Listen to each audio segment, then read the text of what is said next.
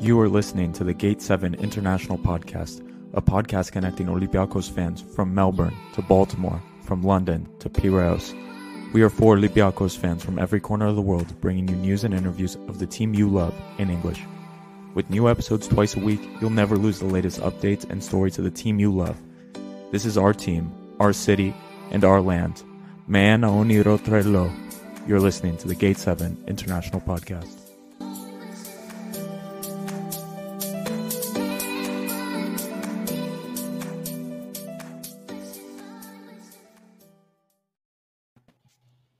Welcome to the Gate 7 International Podcast, your official English source for all things Olympiacos FC and Greek football. My name is Peter Thompson. I'm here with my co-hosts Lambros Sirmos and Costa Levoyanis. We are also joined by our good friend and special guest today, Stel.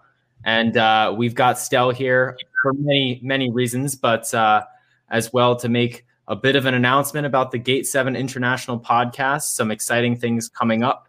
So we'll get into that. I do have a couple, as always, housekeeping things that we want to run through very quickly. First, the first thing is that Olympiacos have their last friendly of the season coming up on July 13th. We'll be playing Galatasaray, and this is, we're back in Greece. We're not in Austria anymore. The game will be on Mega if you're in Greece, if you'd like to watch, and there's also streaming sites if you'd like to watch as well. I won't dox the names of those on the podcast, but they exist. We talked a little bit on the last podcast about what we expect to see in that game. Galatasaray are a big team, and it's a bit bigger of a deal, I would say. So we kind of expect to see a pretty strong team, at least for the first half. We talked a little bit about who we might see in that game. So if you want to catch that, listen to the previous episode. Additionally, we want to say again, congratulations to Olympiacos DC. Their season did unfortunately come to an end, but in their first season as a club, really, competing in the UPSL, they made it all the way to the division finals, and they went out on penalties, which is a really tough way to go. We can't wait to keep covering them, keep watching them as they continue to grow and get better. We have an interview lined up with the head coach of Olympiacos DC, Philip Vonk. Unfortunately, that had to be postponed because he's busy this weekend, but that will be coming out on July 18th as we expect right now. So we're really excited to have him come on, talk about his coaching philosophy, what goes on at the school, and more. So make sure to keep up with Olympiacos DC on their website, on social media, if you want to potentially see some young players who might be on their way to Piraeus in the future. Additionally, we would like to say thank you to our sponsor, Piraeus International.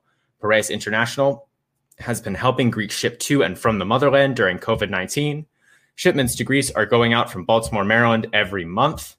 Fill any large U-Haul box 18 by 18 by 24. Send it to our friends in Baltimore and it will be shipped to the port of Piraeus for only $50. Better yet, fill any large wardrobe box and send it for $100. Give them a call at 410-675-4696 or send an email to sales@piraeusintl.com. All right. Now that that's out of the way, Stel, you've been on the podcast once before. Longtime listeners will remember you. You're on in video form now. For people listening to the video on YouTube, don't be alarmed. The little green clover thingy on Stel's chest there is not Panathinaikos. No association with Panathinaikos here. That is the logo, the badge of Omonia. That's haram, isn't it? That's haram. You can't use that word. Yeah. So that's the badge of Omonia, which is Stel's team in Cyprus, and a team that we've come to grow a liking to. Stel is an Omonia meme expert. Got good ties to the team, and he and his buddy Roy do a great podcast, the No Shoftes podcast. If you understand. Well done, man. Hey, first take. How many times did you practice that? How many times did you practice it? No Shoftes? A few times. Yeah, I didn't want to get it wrong. Done, I've gotten used to having to practice stuff because otherwise people call me a Xenos and then yell at me. So I need to make sure I get the games right. Lambro gets a pass. It means no bullshit, doesn't it? It's like no trash. Pretty much, yeah. No nonsense, yeah. It's a good name. Much. It's a good name. Yeah. But anyways, so Stel, the main reason we've brought you here is because we are very excited to announce, and we want to thank you for giving us the opportunity to sort of come together here. But Gate 7 International Podcast is officially a part of the Shoot the Defense podcast network, I guess is what you would call it, a network. This includes, it's basically Estelle's creative child, you would almost say, that he's started, and he's got all sorts of really great content. Like I said, the No Shaftes stuff with Omonia, does some stuff I want to say with Ryan Giggs' brother. Is that right? Correct. Yep. Maybe more general football oriented stuff, but there's also all sorts of great football content from all around the world that is a part of this network. So Stell, I'll just take it, let you sort of talk about how this initiative came to fruition, both, how you started doing this stuff and then where you got the idea to sort of make it a global thing. And I know you've sort of got like people from Georgia, Estonia, all these places wrapped up in it. So yeah, I'll let you inform the people about it, but I'll safe to say we are very excited. Yeah, mate, and it's an absolute honor having you guys on. I've been following your podcast for a while now, following your content for even longer. And when I started Shoot the Defense, as I told you when I last came on, it was just me and a friend talking football. That's all it was. And then we started reaching out to some former pros, and then we got one big one. And when I say big one, he wasn't a massive name, but he's a very controversial character. And it kind of blew up from there. He carried on doing little podcasts for me, and then we carried on. So I figured, well, let me try to add more strings to the bow, so to speak. So I'd do interviews. I'd explore different sides of the game. So I'd interview, for example, an Indian football commentator at 4:00 in the morning, UK time, just trying to find out more, because obviously it's a global game. And with the introduction of social media back in 2010, 2012, Twitter and all that, I was able to reach out to more and more people, and it grew and it grew and it grew, and we'll get going up the podcast charts in the UK, and then all of a sudden I'm starting to see, 10th in Germany and 12th in Paraguay, and it's weird. You're thinking, who is listening to us talking shit? But people obviously like us talking shit. So yeah, and then I think for me was the one that did it was when I got an interview with Paul Pogba. I was working for I can't say the company's name, but I was working for this big company, and a friend of mine asked me if I could go up to London to interview Paul Pogba for him, because he was working for NBC at the time. And he said, look, you're in London, I'm in LA, can you interview Pogba? And I got a 10-minute interview with Paul Pogba, which went great. It blew up, and then people started listening to Shoot the Defense even more. And I thought, well, let me add a different spin on it.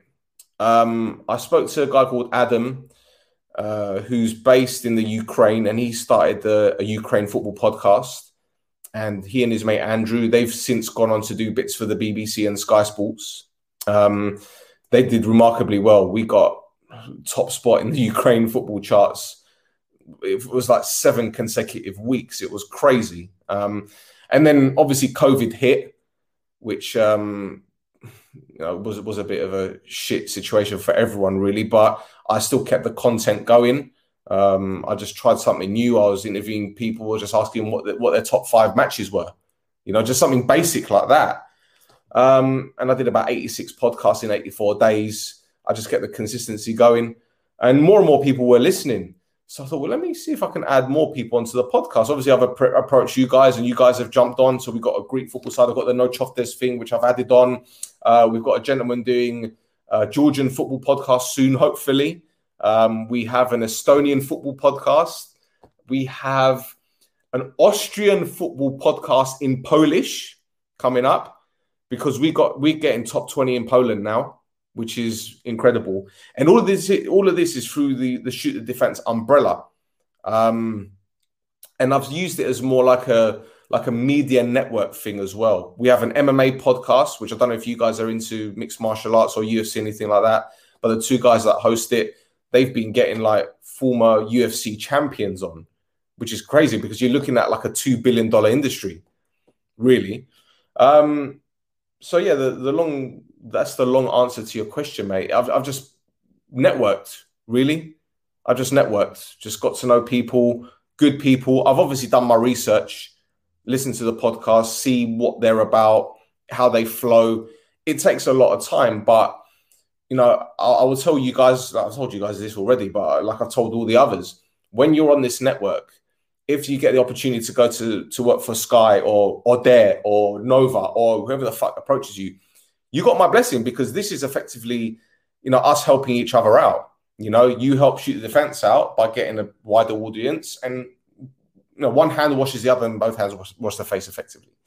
If you guys get the opportunity to get sponsors, that money is all yours. I don't want anything to do with it. I don't, this is just, as I said, it's a networking opportunity for you guys can obviously meet other people that are on the pod. And you can speak to them and possibly, collaborate. And that's effectively what it is, because I see a lot of media companies these days putting podcasts up and it's bullshit. It's crap. It's all sensationalism. It's just, there's nothing there that makes you think, I want to listen to it again and again. You guys know your stuff. We know our stuff when it comes to an Omonia perspective. I've got a Low Limit Football coming soon with Roberto Rojas. I don't know if you know him, but, big journalist in the United States. He's Paraguayan, works for beIN Sports. He's got his own podcast with Joe Uccello. They've been doing it for a few years, or we'll say they've been about 11 years, I'd say. They've done it about a year less than us, I'd say. So they're coming on soon. So yeah, I'm talking a lot at the moment, but yeah, it's a great opportunity for everyone involved, because you get to know each other, and maybe just one day when we're allowed to travel, without any restrictions, we might be able to all meet up in one place and have a big party. You're teasing me, mate. You're teasing me. All come to Canada. Are you in Canada? I'm in Canada. Yeah, you don't want to come here though. I'll come visit you guys. Where in Canada are you? I'm in Edmonton, Alberta. It's like I was born in Edmonton, North London, my friend. I'd probably rather go to Edmonton, North London. If you want to see like an anti-mask protest in the streets, or if you want to see like a lot of I love oil and gas bumper stickers, come here. But otherwise, because you got a team called the Edmonton Oilers, the hockey team. Come on. Yeah, well, it's a big oil industry anyway. Everyone thinks climate change is a hoax. It's fantastic. So you don't attack the Kuwaitis and Iraq and all that. You just do your own thing, right? That's exactly right. But look, Stel, the point of all this is I'll catch you in Cyprus. People are doing this now. The fuck? How do you say this? Well, I want to say is I think if anyone's watching, one thing that is already clear is Stel, we're all comfortable taking the piss out of each other, and that's why while Stel was talking, this comment, Stel, I don't know if you're a basketball guy, but this one gave me a laugh. I think between the hoodie, which is, I will say again, it's Omonia, okay? We don't have any enemies here. I'm a manga for in green on Olympiacos. Yeah, Catalan. All right. That's my team, man. Listen, if I had the Omonia away shirt from the Champions League at home, I'd wear it. It's a red one, but I don't have it. Well, sorry. Well, what I want to say is, Stel, we have to talk about the memes a little bit. Now, I've reveled in this off camera, right? But if anyone follows Stel, and I urge you do on Instagram, it's CHE Stel. Stel is basically like the captain of Omonia memes. Like whenever a funny picture of the players comes out, like Stel's on it with the memes. And there was this one guy named Vozinha for this other team. I forget, was it Limassol? Was it Limassol? Yeah. So. This guy just got absolutely dragged to the point where he blocked you, and the memes were elite. Like, I don't know if you want to speak on this, but like, we just have to say this is this is unprecedented stuff. Like sometimes we can't bring this type of content. It's just, we can't match it. But this story is about a 20-year-old story. I'm not going to bore you with the full details, but when I was growing up, I played in goal. My favorite goalkeeper ever was Peter Schmeichel, right? I grew up watching this guy. He was the best goalkeeper ever.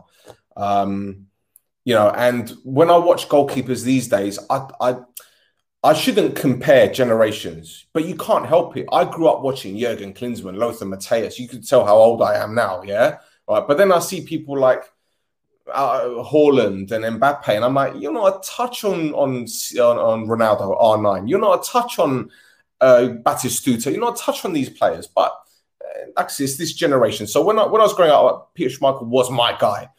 And Roy, my co-host, we were talking about goalkeepers one episode, and he said, Vozinha is a really good goalkeeper. I think he's second best in the country behind Fabian. I'm like, nah, no chance, mate. This goalkeeper is a walking disaster. Honestly, he's a walking tsunami. Like he will. You know what they say, that you're gaining, what's the word? Victory from defeat or something like that. He does the opposite. Oh, the Midas touch. He's got the opposite. Yeah. And it was just me and Roy going back and forth about Vozinha, so I don't rate him. And then I just did a video highlighting all of the mistakes that Vozinha's made, where he's been nutmegged or he's been beaten at his near post, or there was one where a goal's been conceded and he's just dropped to his knees and started rolling around as if he's been shot to claim for a free kick. Just something weird. So I did that video, and I did it the day before AEL played Apollon. And AEL had to win to stand a chance of challenging for the title, because if they lost, they'd have been out of the title race. And I released the video on the morning of the game, and I tagged Vozinha. Now, I don't know whether he saw it. I'd like to think that he did, because he fucked up. He was trying to play the... I don't know if you saw this. He received the ball, and he was at his feet, and he took one touch, he took two touches. And as he's gone to drag the ball back, he's slipped and fallen on the ball. And the Biseswar that was at Bark, he's rolled the ball in the back of the net and effectively cost AEL the game, right? So I just was taking the piss out of Roy, and as we do, he's shit, blah, blah, blah. Anyway, we played AEL, we beat them 2-1. The equalising goal, there's a picture of Vozinha basically cross-legged on the floor with his arms out, just doing that. And I thought, I've got to take a screenshot of that. And I've basically used that little picture of him doing that as a template. So during the beginning of the Euros, every time something happened, I'd put Vozinha in and all that kind of stuff. And it kind of went crazy. Like, you know, Peter, you were laughing about it and other people were laughing about it. Until one day, completely off subject, I was, that one. Yeah, there's other ones as well. Completely off subject. I did a Photoshop of a former Omonia player called Rusha, who's joined Anorthosi. And our nickname for the Anorthosi are the Godes, the chickens, right? So I photoshopped the chicken's head on Rusha's body, right? The next day, I've got this little kid messaging me, right, on Instagram saying, Rusha was a great player for Omonia. You disrespected him. Christofi, you disrespected him, because he's another player that left us to go to Anorthosi. And he goes, you're a damn ass fuck. You're a fucking chicken. I'm like, okay, well, that's a great insult. I mean, I've never been called a damn ass fuck or a fucking chicken before, so I thought I'd just run with it. So when Omonia went back into pre-season training, there was an image of one of our players sitting down on a leg press machine, and behind him was this green board with like graffiti. So I photoshopped, you're a damn ass fuck, you're a fucking chicken.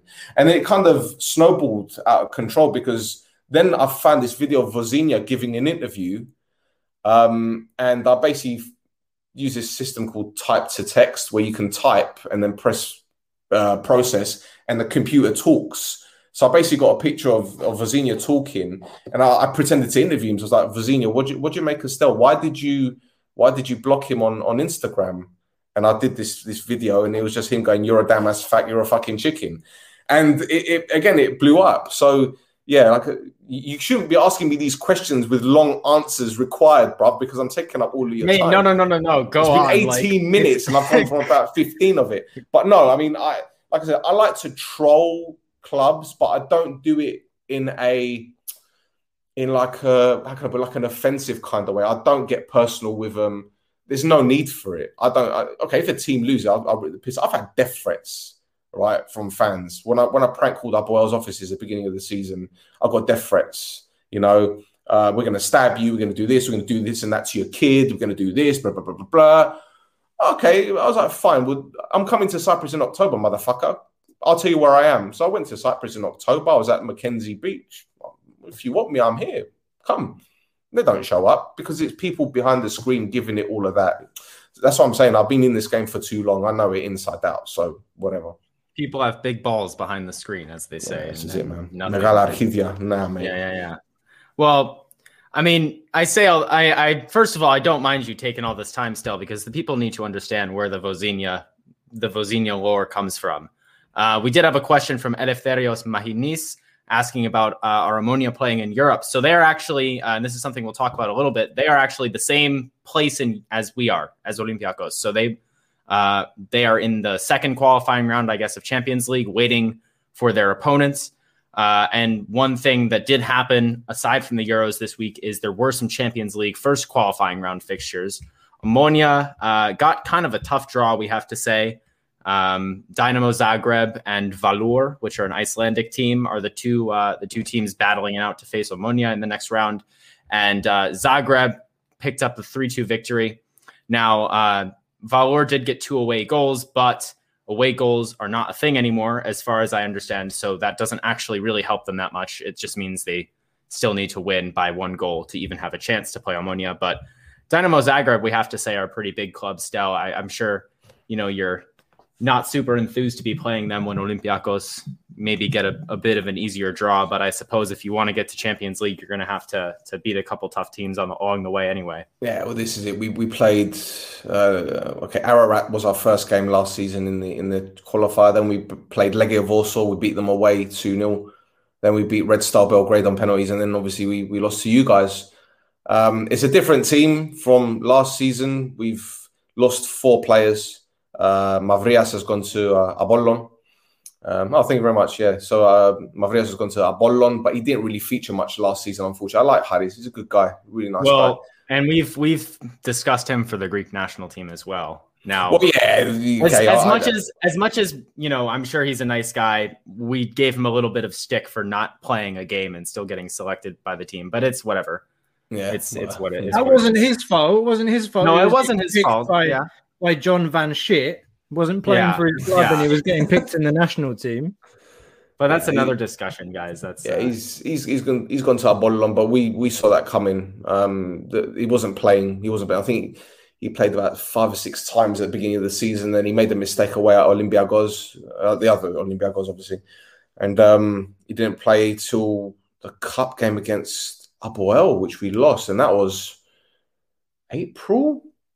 End of March, April. Anyway, so he's gone. Thiago's gone, and he's been a big game player for us. One of those players always there, right place, right time, scoring important goals. Work rate's fantastic. He's gone to AEK Larnaca. Lufner, we obviously couldn't afford to buy him from Copenhagen, so his 2-year loan was up, and he signed for Vidi in Hungary. I spoke to him the other day. He's doing well. He's not happy that he's doing a lot of running though in pre-season training. I said, well, you got to run, motherfucker. You ain't done much running in Cyprus because you've been keeping attackers in your pocket. You ain't been running much. And who else has gone? Who else? It's 4 players. Who's the 4th player? Oh, Vitor Gomez, central midfielder, but we knew that he was leaving. So we brought in Mix. We brought in Salti, the right back from Olympiacos. He looks good. We brought in Yuster, central defender that was Apollon. Had some time I think it was at Granada prior to that. Brought in Mix. And we're looking at 2 wingers at the moment. That's what I've been told anyway. We obviously need another forward player because Ernest has done his cruciate. So, yeah, it's a different squad. But listen, the team spirit has been fantastic. And I think that's one thing that's, that what one must say about this team is very different to Omonia teams in the past. In the past, you've had a strong unit, but not like you do now. And I think that's the one thing that separates us from the rest of the teams. Apollon, Anorthosi, all the other teams, they've had to change and bring in new players and basically strip everything down to the bare bones and then bring it back in, whether it be for financial or just to start again. Whereas us, we've got that core group of players. So, yeah, it's going to be an interesting season, but, we're just too fucking good, man. So, there you go. A lot of big players still in the team for Omonia, including Fabiano, the keeper who you mentioned briefly as being the only one who can stand in the way of Vozinha for the title of best keeper in the Cypriot League. I have signed another goalkeeper now, so maybe Vozinha's going to be back on the bench. Maybe I've destroyed him. I don't know. Maybe Vozinha, I'm sorry, man. You can unblock me. I promise I won't do that. We're going to segue just briefly to Olympiacos transfer news because I think that's what the people want to hear at the moment. And of course, Fabiano was linked with us earlier, and he would have been a good player to come in, but it seems like he's going to be staying in Cyprus.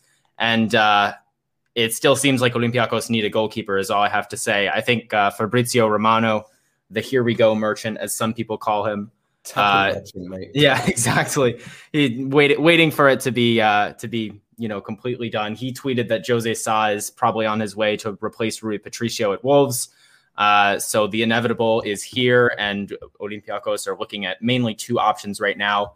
One of them is Czech international goalkeeper Tomáš Vaclík, who had a pretty good tournament in the World Cup. What the fuck am I on about? Euros. And he is a free agent. He's going to be asking for big wages, though, which is going to probably be what keeps him potentially from coming to Greece, because he just had a great tournament. He's going to have bigger clubs in for him, and he's looking for that big money. But he's very talented. He would be great in red and white. Another player that we are looking at for the goalkeeper position is Bizot, who is coming to us from AZ Alkmaar in the Netherlands. He is a Dutch international, and Lambro is a big outspoken, advocate for Bizot. I personally have not. I'm also very confident, Peter. In private, in our group chat, I'm also very confident. In private, but also in the Instagram comments. But he's going to be, I believe, a sale. So we're looking at paying money for him, as far as I believe. I hope I didn't mess that up. But and Sa, we're looking to sell for maybe less money than we want, guys. I don't know. I think, Costa, you had some words about this off camera about like what his fee is going to be. We might be looking at below 10 million euros, which is, I think, kind of disappointing. But I don't know. What do you two think? I mean, we got him at around 2 million euro, and we're going to be selling him for about 9, is what we heard the other day in the Greek press. Now, they've been saying that his minimum fee release clause was 13 million, but that after last season, it went up to 15. In any case, I just think the market is such that we're never going to get that kind of money. And frankly, we've been talking about this deal for over a month and a half now, that Sar's on the way to Wolves, it's happening, but Rui Patricio has to go first. He's going to leave. He's still here. I think the deal is going to happen, but where are all the other clubs waiting to, start a bidding war? This is all pre-cooked. It's Jorge Mendes. So he's been here for 3 seasons. You guys get 9 million. He'll probably throw in another player, give us a nice deal on somebody else. So I think it's good business. He's been with us for 3 seasons, been a good servant to the club. Of course, we would have liked to get 15 million, but making 7 million profit is not bad either. And then the other 2 keepers, I mean, we might end up with a better keeper. I don't know. You never know with transfers, but both Bizot and Vaclík, they have a good list of accolades there and experience. I think Bizot's 30, Vaclík is 32. And in the end, I think whoever it is, we're going to be paying around 2 to 3 million. So again, you've made money from the sale, and you're getting, in theory, a keeper who is as good, if not better. So it is what it is. I'm quite happy with it. Labro's not.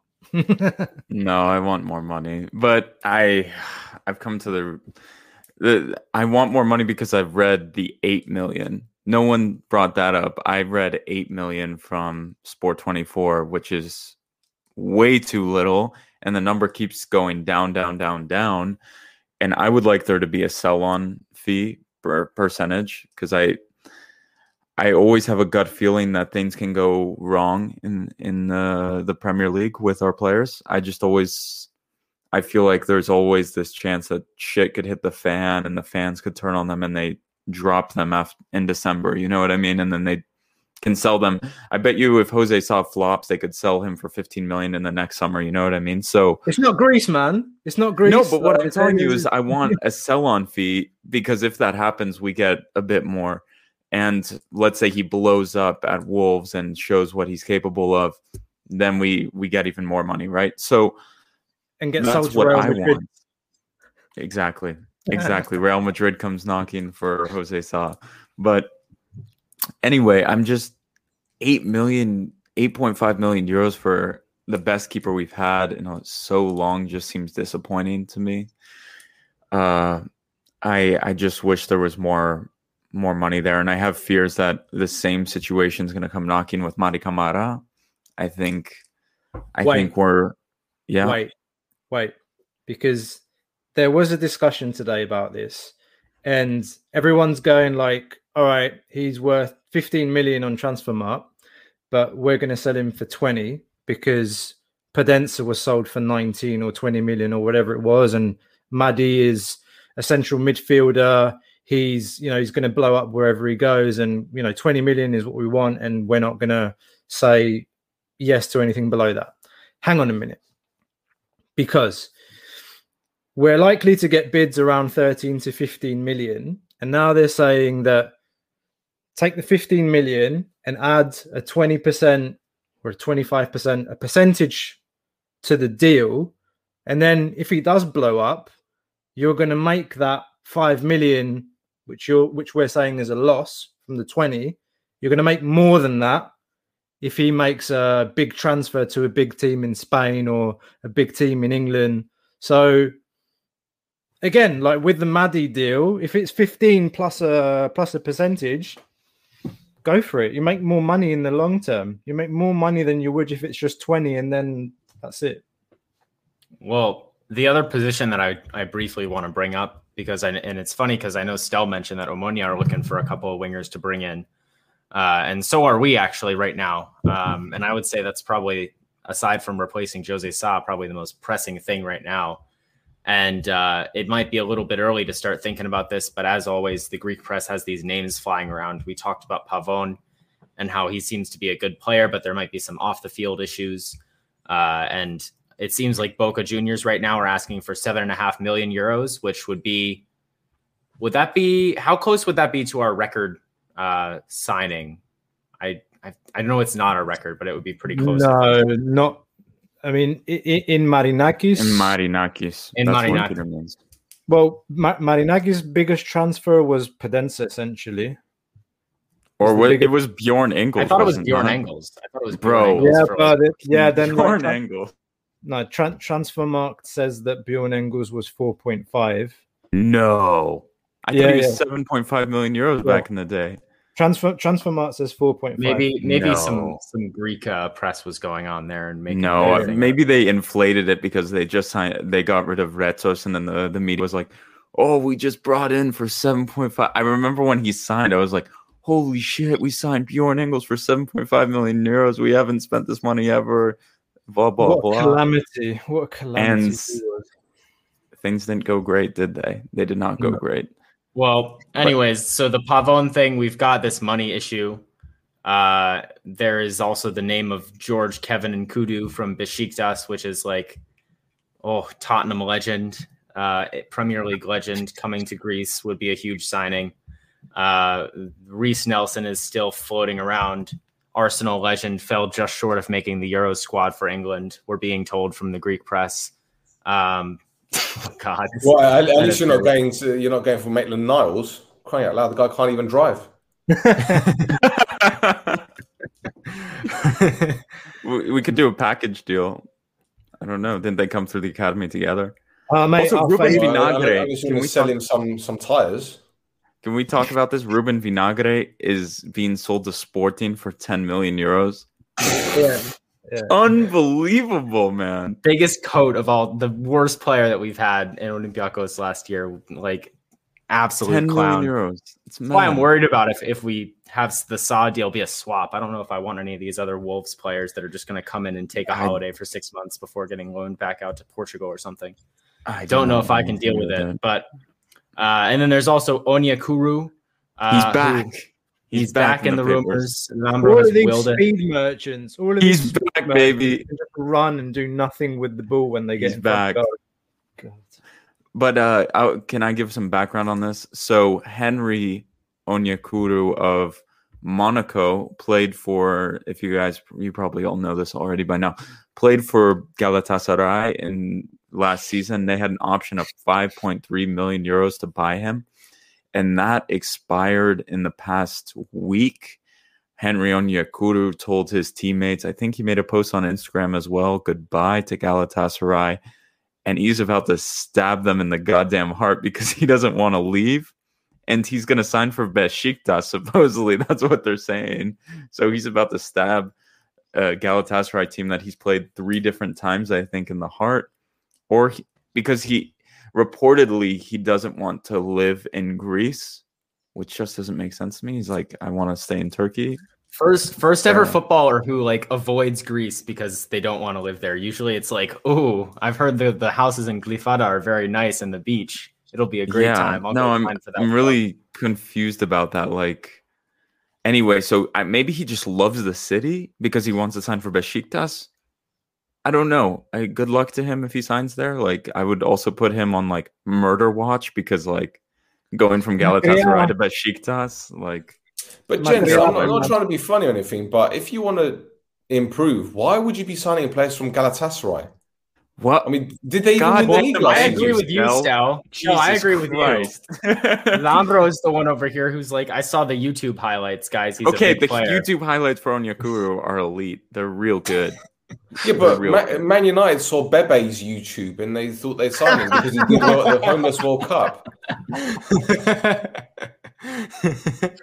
Yeah, well, that's what we say, Stel, and then we have to deal with Lavro over here with the YouTube highlights. But it is, yeah, I totally agree with you. Get Y Scout, proper stuff. Yeah, that's what we're talking about. Oh, Adi, come on, Adi. Adi that's not right. Adi coming in from the chat. Adi knows I love that. I love Adi's profile picture as well. That is like, I was like a fetus when that picture was taken. My God. Adi also knows. Fasolia. Don't ask him about fasolia. We know what happens with those. Adi also knows me and Pedro Martins have the same style. Look for one pace merchant winger. You know, that's our style and management. We're the same. Yes, Pedro Martins have that. No, but also, can we just? This is actually a really good point. Like, why do you guys think the club is going for? Is Kevin N'Koudou Gary Rodriguez 2.0? Can we say it? Can we say it from last summer? Like, it's not as much of a saga as Gary Rodriguez. It's not as big of a saga, but like, why the hell do we want a winger so bad from Turkey? Like, there's so many beautiful countries in Europe. And the club is just obsessed with washed up Besiktas and Galatasaray wingers. Like, it makes no sense. It just blows my mind because they want big wages too. We did this with Bruma. We're going to do this one with N'Koudou. I don't know. And you know what the worst thing is that apparently Bruma's being linked to Besiktas as an N'Koudou replacement. And we didn't want to keep Bruma, so we're going to get his sloppy seconds from Besiktas after they've replaced him with the guy that we've said, yeah, no, you're not good enough, mate. It's just a revolving door, guys. We'll take N'Koudou off your hands. So what the fuck is wrong with you? It's a revolving door. Like, literally, Galatasaray, then you are linked to Olympiacos, then you go to Besiktas instead, then you're linked to Olympiacos the next summer. I was saying this to you guys, but like, does one team scout the wingers and the rest scouts the rest of the goddamn players? Because the one scouting team's like, do they play for Besiktas? They're on the top of the list. The rest of the scouts are fucking fantastic. The winger scouts, I don't know where they found these people. Like, literally, it is terrible. I'm sorry. Like, Bruma 2.0 is going to come this summer. If I have to watch another Bruma for a whole season and have kids on Instagram because he scores like braces against Larissa saying he's the best big thing, I am going to lose my shit. I'm already close to losing my shit. So you won't. So just to clarify, Lavro, you won't go to the airport for this one. No, I will burn down the airport. I swear to God. Well, we have a nice question actually from the chat from Grigorios Kotsias asking, are there any interesting players from Cyprus that would fit in Olympiacos in Piraeus? And so, Stel, we can bring you in here. I don't know. Let's leave out Omonia players, even though they are the best team. But just, obviously, I know you don't want to fantasize about your players leaving and going to Greece. But what are your thoughts on this question? Like a bargain signing from Cyprus. Is it even interesting? There was talk about Loizo, wasn't there? Yeah, Loizo, yeah. There was. Yeah, Loizo. And I know that Anderlecht and one of the Club Brugge are looking at him at the moment. Those are two teams that are definitely looking at him. But there's a reason why they're not going to make an offer, and I can't go into it because I've been told this in confidence. But is it because he farts on the pitch near his teammates? No, there's not that. No, that's an Instagram meme. That'd be a great reason, wouldn't it? No, we don't want to sign him because he just farts at inappropriate times. He goes to church, Easter, he lets one rip. No, Johnny's, but there's Bidta at Apollon. good little player. But the thing is, if I look at players in Cyprus that could do it in Greece, yeah, there's a few, but they're few and far between as well. That's the thing. In terms of wide players, I can't really think of any. Honestly, I can't really think of any. As I said, Loizo isn't really a wide player, even though he does play wide right. He's more like a number 10. I'd say John is probably the only one, I'd say. But he's a top talent. He's a top talent. And he could play at like a mid-table Bundesliga side. That he's, and that's now at this level. And he's got so much potential. But in terms of other clubs, yeah, like I said, probably Bitsa from Apollon is probably the only one, I think, in terms of young Cypriots. And we were talking about the Apoel winger who left for Belgium to Leuven. Tamari, yeah. Yeah. Would he have been good last season? Because people were disappointed when he didn't sign last season. Do you think he would have fit in? I didn't see anything special about him, to be honest. Don't get me wrong. He's quick. He's tricky.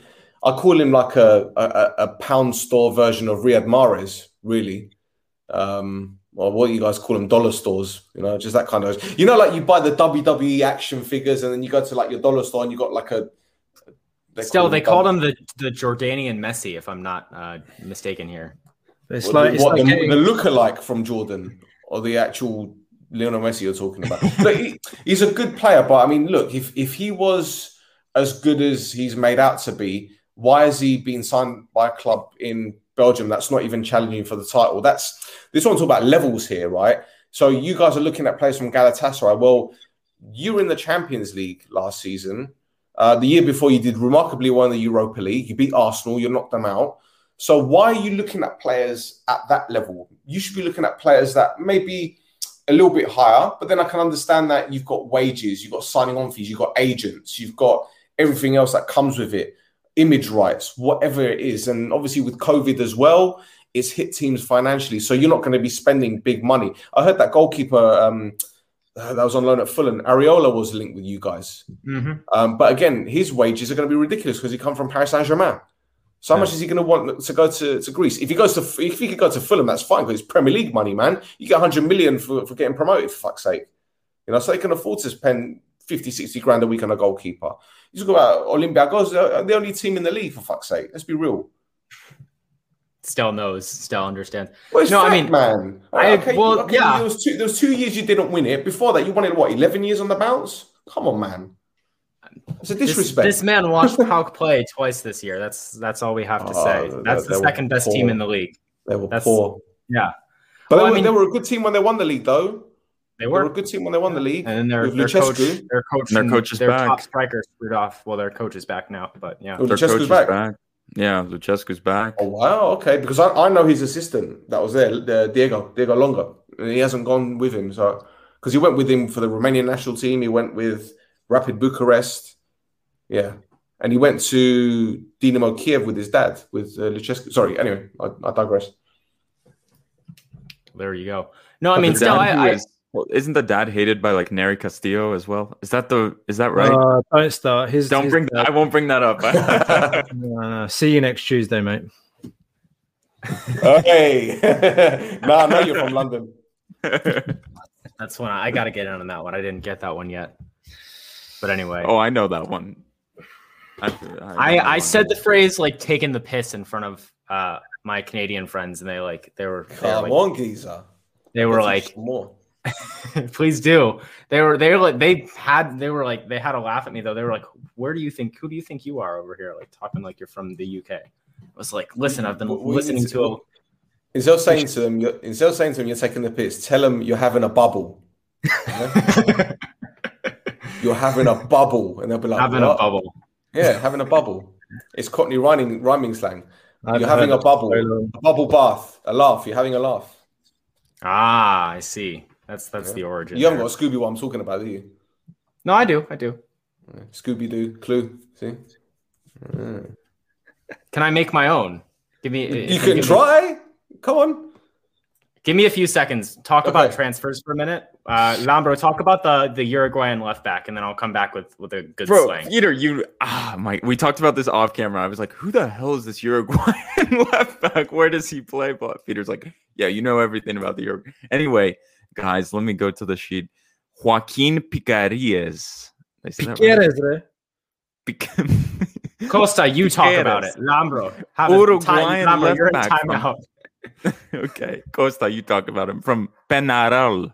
I don't have the stats in front of me. So he's a left back, 22 years old from Peñarol, Uruguay. He's 6 foot 185 centimeters tall for a left back. I think I read Gabriel Alves. If anybody remembers him, he played for us for 1 year. They called him the Vulture from Uruguay.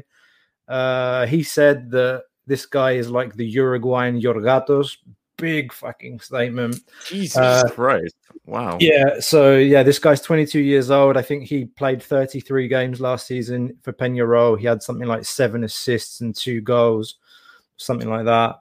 Apparently, some clubs in Spain want him. I think Cadiz made a bid for him, which was rejected. I think there's a club in Argentina that's interested as well.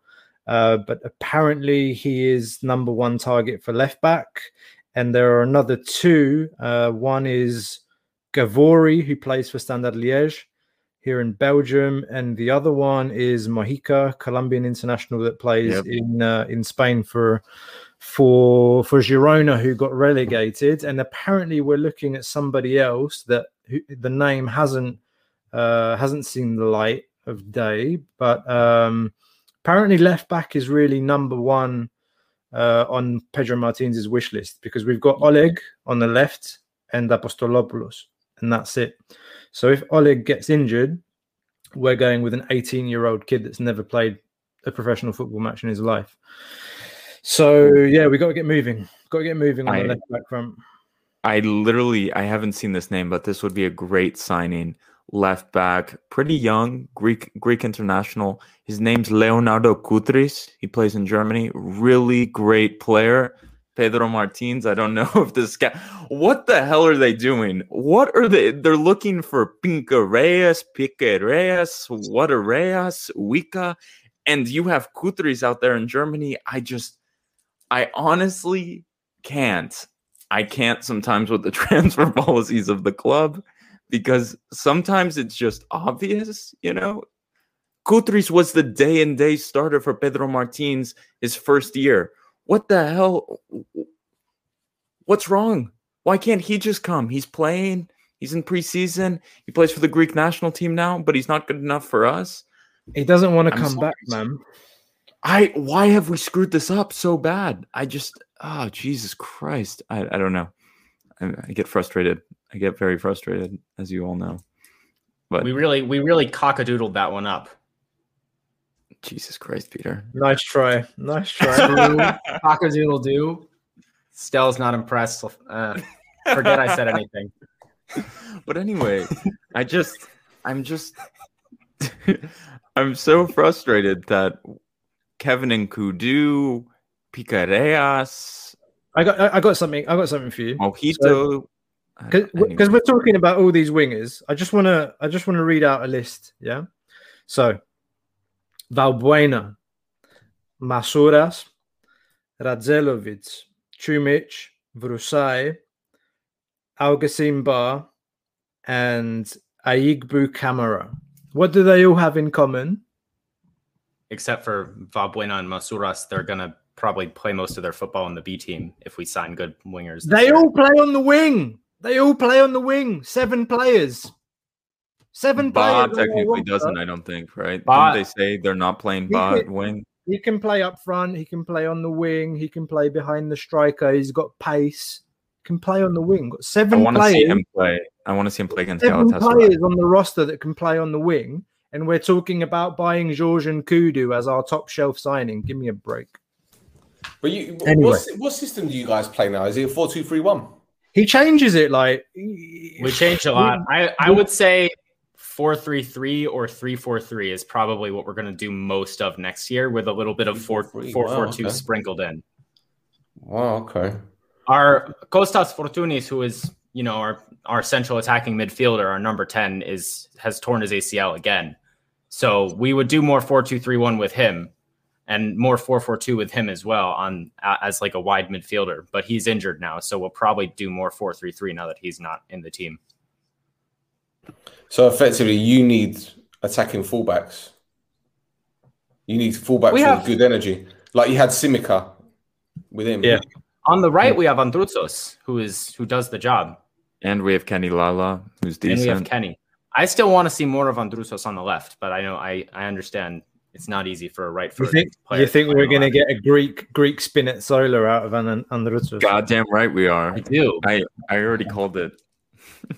I believe.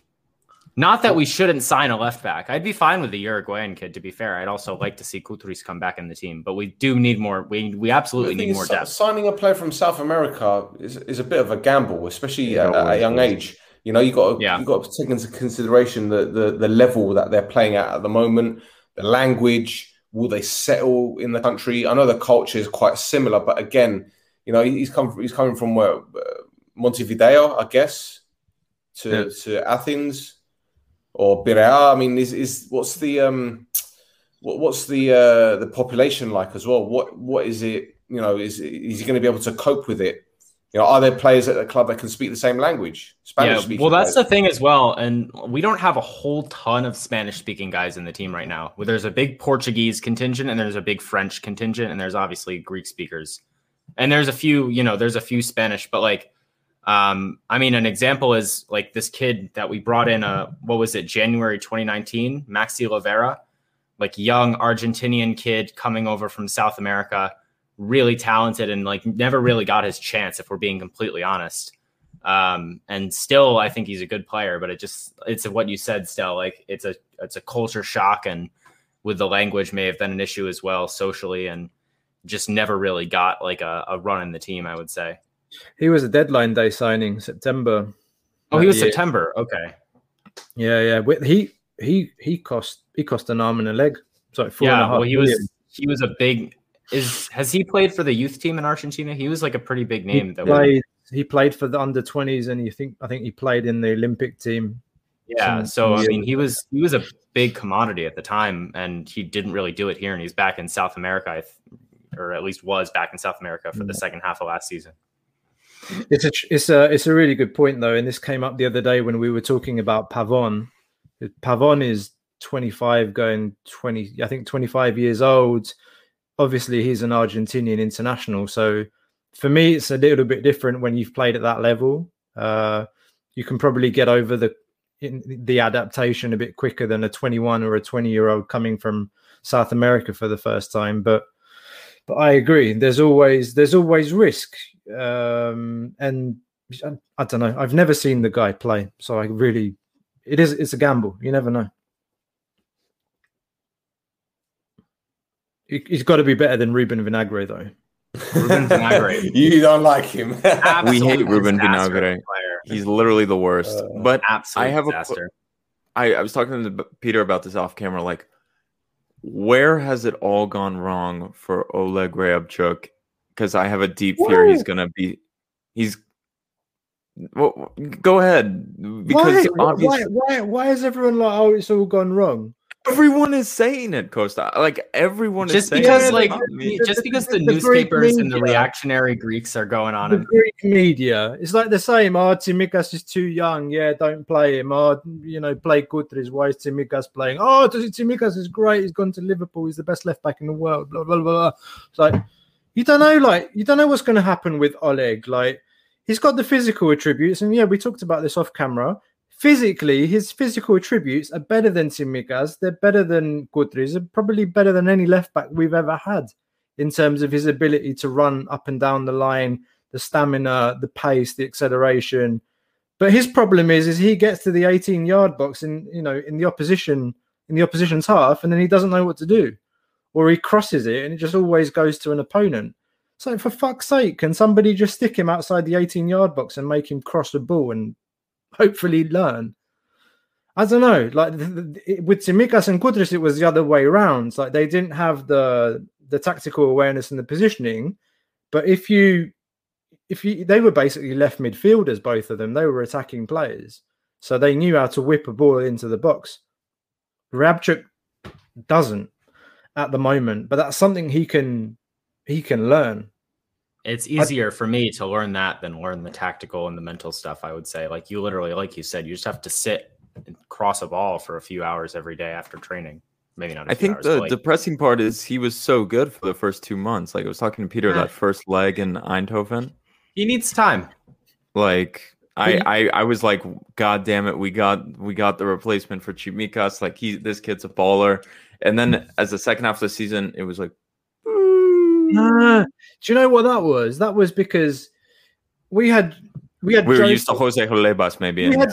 We had Jose playing left back, and fair play, for 37 years of age, he was bombing up and down the wing in Champions League games. Yeah, so like I won't ever say a bad word about Jose, but that's what we could get from a 37-year-old. It's like one or two kind of overlaps, and then Oleg came in, and we were getting 10, 15 overlaps a game, and him bombing up and down the wing like an absolute kamikaze, and you were like, it's happening again. It's like Olympiacos has the width. Like we have Androutos on one side after Rafinha. You know, we had a 37-year-old on one wing and a 35, 36-year-old on the other. And suddenly you had two young boys, like a 22-year-old Androutos and a 22-year-old Oleg, just with the energy.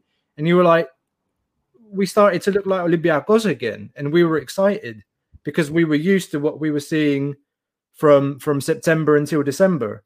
And then people were like, oh, he can't cross, and oh, he's not good enough. And hang on a minute, like, slow down. But I think the people, real quick, it's just a contrast with Kenny and Oleg. Lala had that mediocre first start to the career at Olympiacos, and he's turned it around in the preseason games. Oleg has not in the preseason games, from what I've read. As we all know, I haven't watched much, and yeah, I'm excited to see what he does against Galatasaray in 5 days. Just putting it out there. Can I ask like a really ignorant question, please? Go ahead. Sure. So like, I look at your squad, and obviously I don't know your team too well, but I'm assuming that your two most experienced players are Valbuena and El Arabi, and maybe Babas Tapopoulos. Yeah. Jan and Vila you could maybe throw in there as well. But so you mentioned these young players like in their early 20s. And if you want to look at players that are going to be there for the long term, or maybe for 4 or 5 seasons, get their value up, or at least you can get the most out of them, who in the Olympiacos squad can you say these youngsters can look up to and ask for advice, be it technical, tactical, or just growing up? Because I look at our squad and I see Jordi Gomez has won the FA Cup with Wigan, played for Sunderland, played for Swansea, Premier League, played at Barcelona with Messi. I look at Thomas Huberchan, that's won the UEFA Cup with Zenit St. Petersburg. I look at our manager, who's won everything there is to win at club level, and so on and so forth. And the youngsters have got these players there to talk to them and basically ask questions. Do you have those mainstays at your club, the captains, the leaders, that you can say, right, they can pass that knowledge down to the youngsters? Because that is worth more than just signing an experienced player for 1 or 2 seasons. Do you get what I'm saying? I think the club has put together not only a good squad in a sense that there's balance in terms of more experienced players and young players there as well, but in the back room, you've got players or former players like Dorosidis, who's a technical director now. Karambo is like a sporting director for the club as well. He played with us for 3 years. Modesto is like the chief scout, and he's always in and around the team. So everywhere you look, if you're a new player and you're coming into the club and you don't really know what it's about, on day one when you arrive, they make you understand. Then it's up to that person to understand, like, okay, these are the expectations at the club. So this is the mentality. And some players pick it up real quick and some players never do, like a Pepe or a Thiago Silva that came from Nottingham Forest. You just don't have the mentality. But I think if I take Oleg as an example, he's got no competition at left back. So nobody's pushing him to spend that extra time in training and be like, I'm going to lose my place. I better stay at the training ground an hour or two, practice my crossing and my shooting for when I get forward. There's no one who's got a 17, 18-year-old as competition that's never played a professional game in his life right now. So, yeah, that's otherwise, you said all the players, mate. Valbuena. He's played for the French national team more than 30 times. He's won European competitions. He's won leagues in France, in Russia. El Arabi he's a top striker.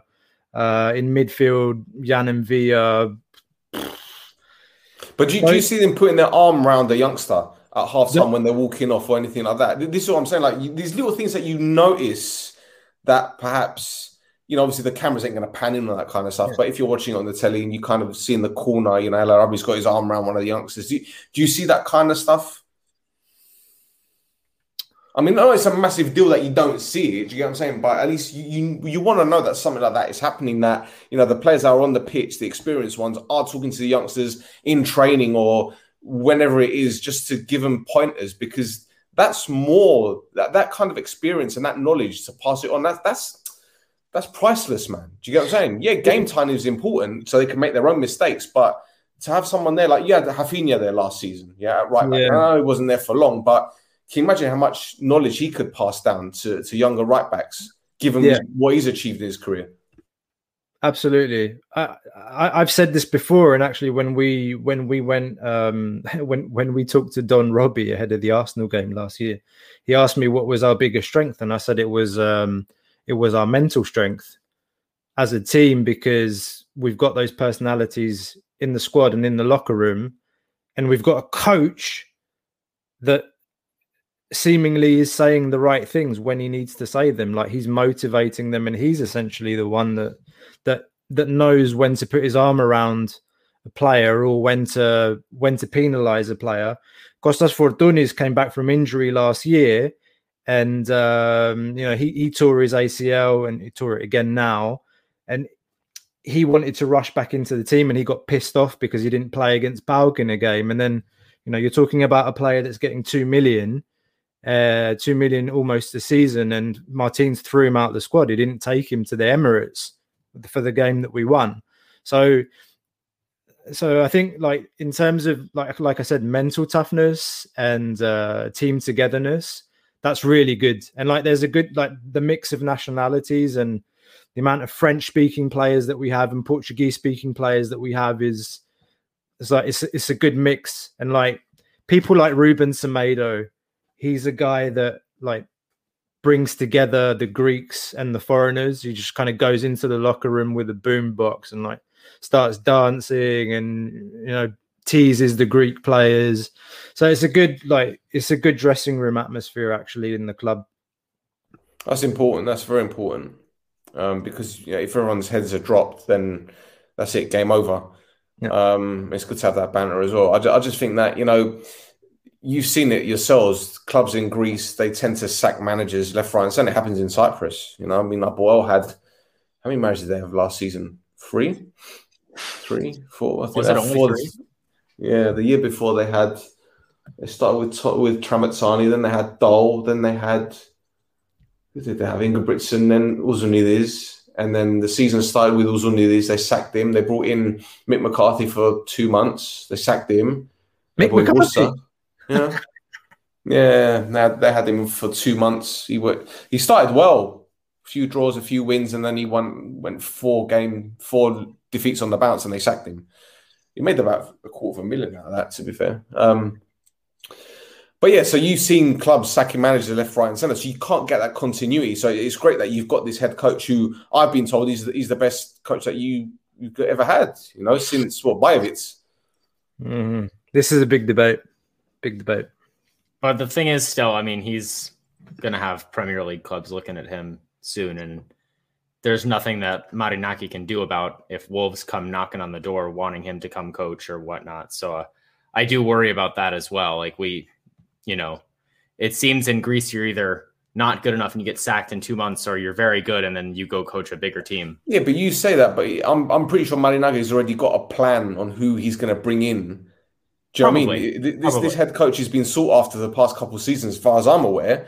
So Marinaki's probably sitting there thinking, all right, well, I need to look at someone who I can bring in to take over. And I'm pretty sure there are names out there, Fonseca being one of them. That was at Roma.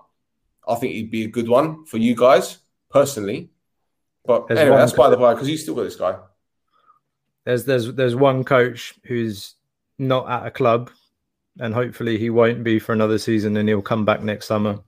Everybody knows. If he doesn't come to Olympiacos, he can go work, be the Greece manager. No, he can continue. He can continue painting in Catalonia. Let him do his painting for a year, and he can come next season. No, he's talking about Fernando Santos coming back, baby, coming back. I would take him at the national team, to be honest. Though. Me too. Any day of the week. Well, guys, I'm not sure if there are any other topics to discuss, but if there are any last digs at Vozinha.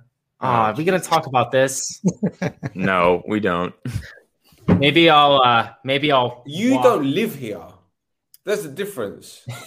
Fair play. You don't drive around. You see these Union Jacks all over the place. I mean, don't get me wrong. Still, Canada's part of the fucking Commonwealth or whatever the hell they call it. So you actually do see them here, but nobody is out. Yes, really. I drove by a military base the other day, and they have the Canada flag and the UK, the Union Jack. It's like they think they're still a colony or something. I don't really get what the deal is, but. And the Queen is on the money as well. Like the $20 bill in Canada has Queen Elizabeth on it. Well, as long as Andrew on it, you'll be all right. You need Epstein to come back to life, won't you? But... Anyway.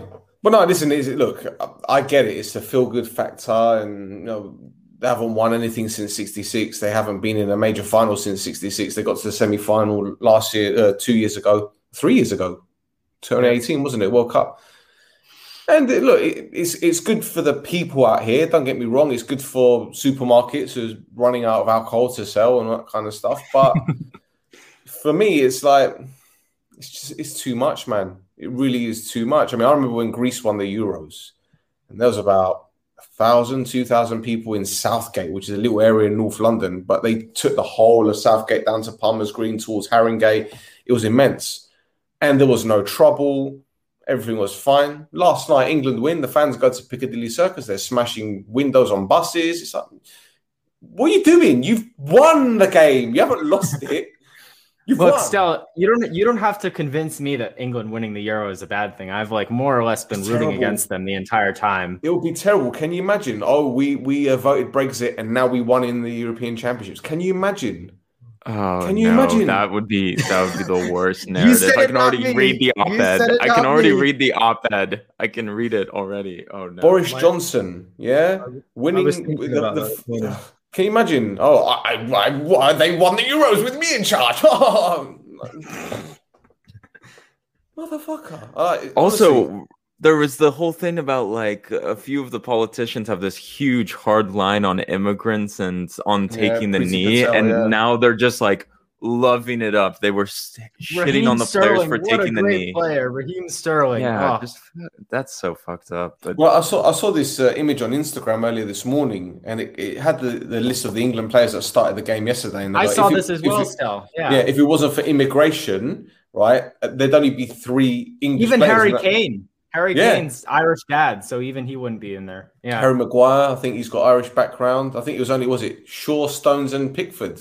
Because Declan Rice as well as Irish. Irish, I remember that Declan Rice. That was a huge deal. Didn't he play a friendly? He played in the youth team. Youth team. Okay. But no, I mean, Costa and I have had banter, and Costa loves to. I swear, it's every time I'm like, all right, guys. This is also breaking news. And Costa's like, it's coming home, and I'm like, no. I may be going to Rome or Genoa for the final, just to get on with my Italian friends to go. Maybe, hopefully, have a party. We'll see. So 8/7 international live stream potentially from the potential pitch. From the Italian streets. Hopefully, we'll see. If England win, get a Captain America shield or something. Get some protective armor. Yeah, gonna be throwing glass bottles at you. Be careful. Nah, mate, I'm staying at home. I'm hibernating. Let's hope Stell's the only thing coming home this weekend. England versus Italy. Go Italy. Yeah, fingers crossed. But anyway. Whatever. I've wasted too much time talking about them. We don't need to talk anymore about them. But Stell, as always, I want to say Thank you. Get that off the screen. Yeah, no. I'm dealing with it. I'm dealing with it. We have technical difficulties here. That was legit by accident. And for the record, I said this off camera. The beauty of being a dual national is that if we win, great, lovely. If we lose, I don't give a shit. Honestly. Well, I was supporting Slovakia, but they didn't do well. But it is what it is. You had a couple horses in the race with Omonia. Hungary, like on that last day of that group, I was kind of rooting for Hungary to sneak in. You know what I mean? They were almost there, weren't they? And then they blew it against. It was a close. It would have been entertaining, but anyway. Stel, thank you very much for joining us. Thank you for giving us the opportunity to crouch under the shoot the defense umbrella there. No, thank you, man. I appreciate it. Sorry for taking up 20 minutes of your time at the beginning. It was great. It was fantastic content. We enjoy it, and we've had much longer podcasts in the past, so this is not a problem at all. But yeah, man, it's always a pleasure to have you on here and chat. I'm sure we'll do it soon. I have a weird feeling we're going to be matched up against Omonia in the Champions League qualifiers. So maybe that'll be an excuse. I won't complain. That means that we'd have got past Dinamo Zagreb. A good team, man. Very good team. Yeah. But either way, man, all the best to you and to the family, and hope everything is good. Enjoy the Euros final on Sunday. Best of luck. And you were doing so well until you said that bit. Are you even going to watch? Probably not. Fair enough. Probably not. But hey, again, thanks for the opportunity. It's been brilliant. And hope you guys are well. Be safe. Don't do anything stupid. Don't do anything I wouldn't do. Why don't you start trolling Panathinaikos? I don't understand why you guys don't do it. Are they just... They're too small. It's not worth our time. Okay. we give it to Pauk more, honestly, at this point.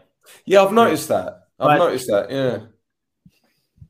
Honestly, it's there. I think there's a part of all of us that almost wants Panathinaikos to be a bit less pathetic. So it's not like, you know what I mean? Can you guys relate? Like, it went away when they beat us this year, and it was like, oh, this fan who hasn't talked to us, this Panathinaikos fan who hasn't logged into their Twitter account since 2015 is chirping at us. Like, can you quiet down, please? You're quite a bit of ways down on the table. I really don't want to hear that. At the beginning of the season, yeah. Yeah, it's like, yeah.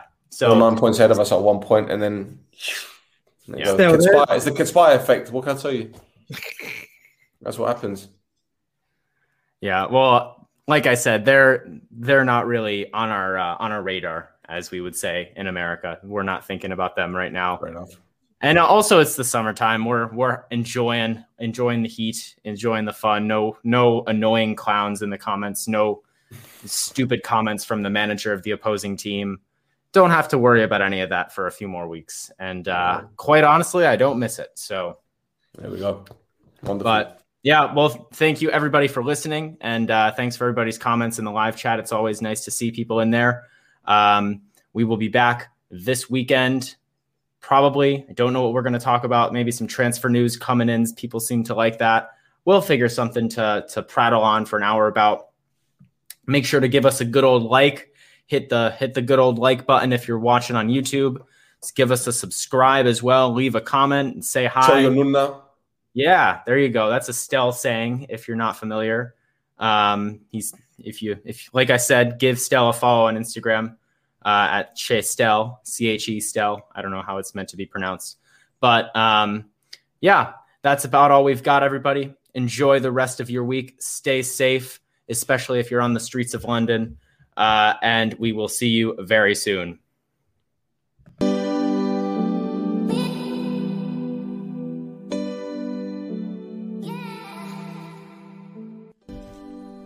You just listened to an episode of the Gate 7 International Podcast, a podcast connecting Olympiacos fans from Brussels to Tokyo, from Toronto to Geneva. We are 4 Olympiacos fans from every corner of the world, bringing you news and interviews of the team you love in English. With new episodes twice a week, you will never miss out on the latest updates and stories of the team you love. If you liked what you heard, make sure to follow us on social media at Gate7INTL, give us a subscribe on YouTube, or even leave a review on all our podcast channels. Until next time, this is our team, our city and our story. Θρύλος είσαι, στο μυαλό κάτι μαγικό.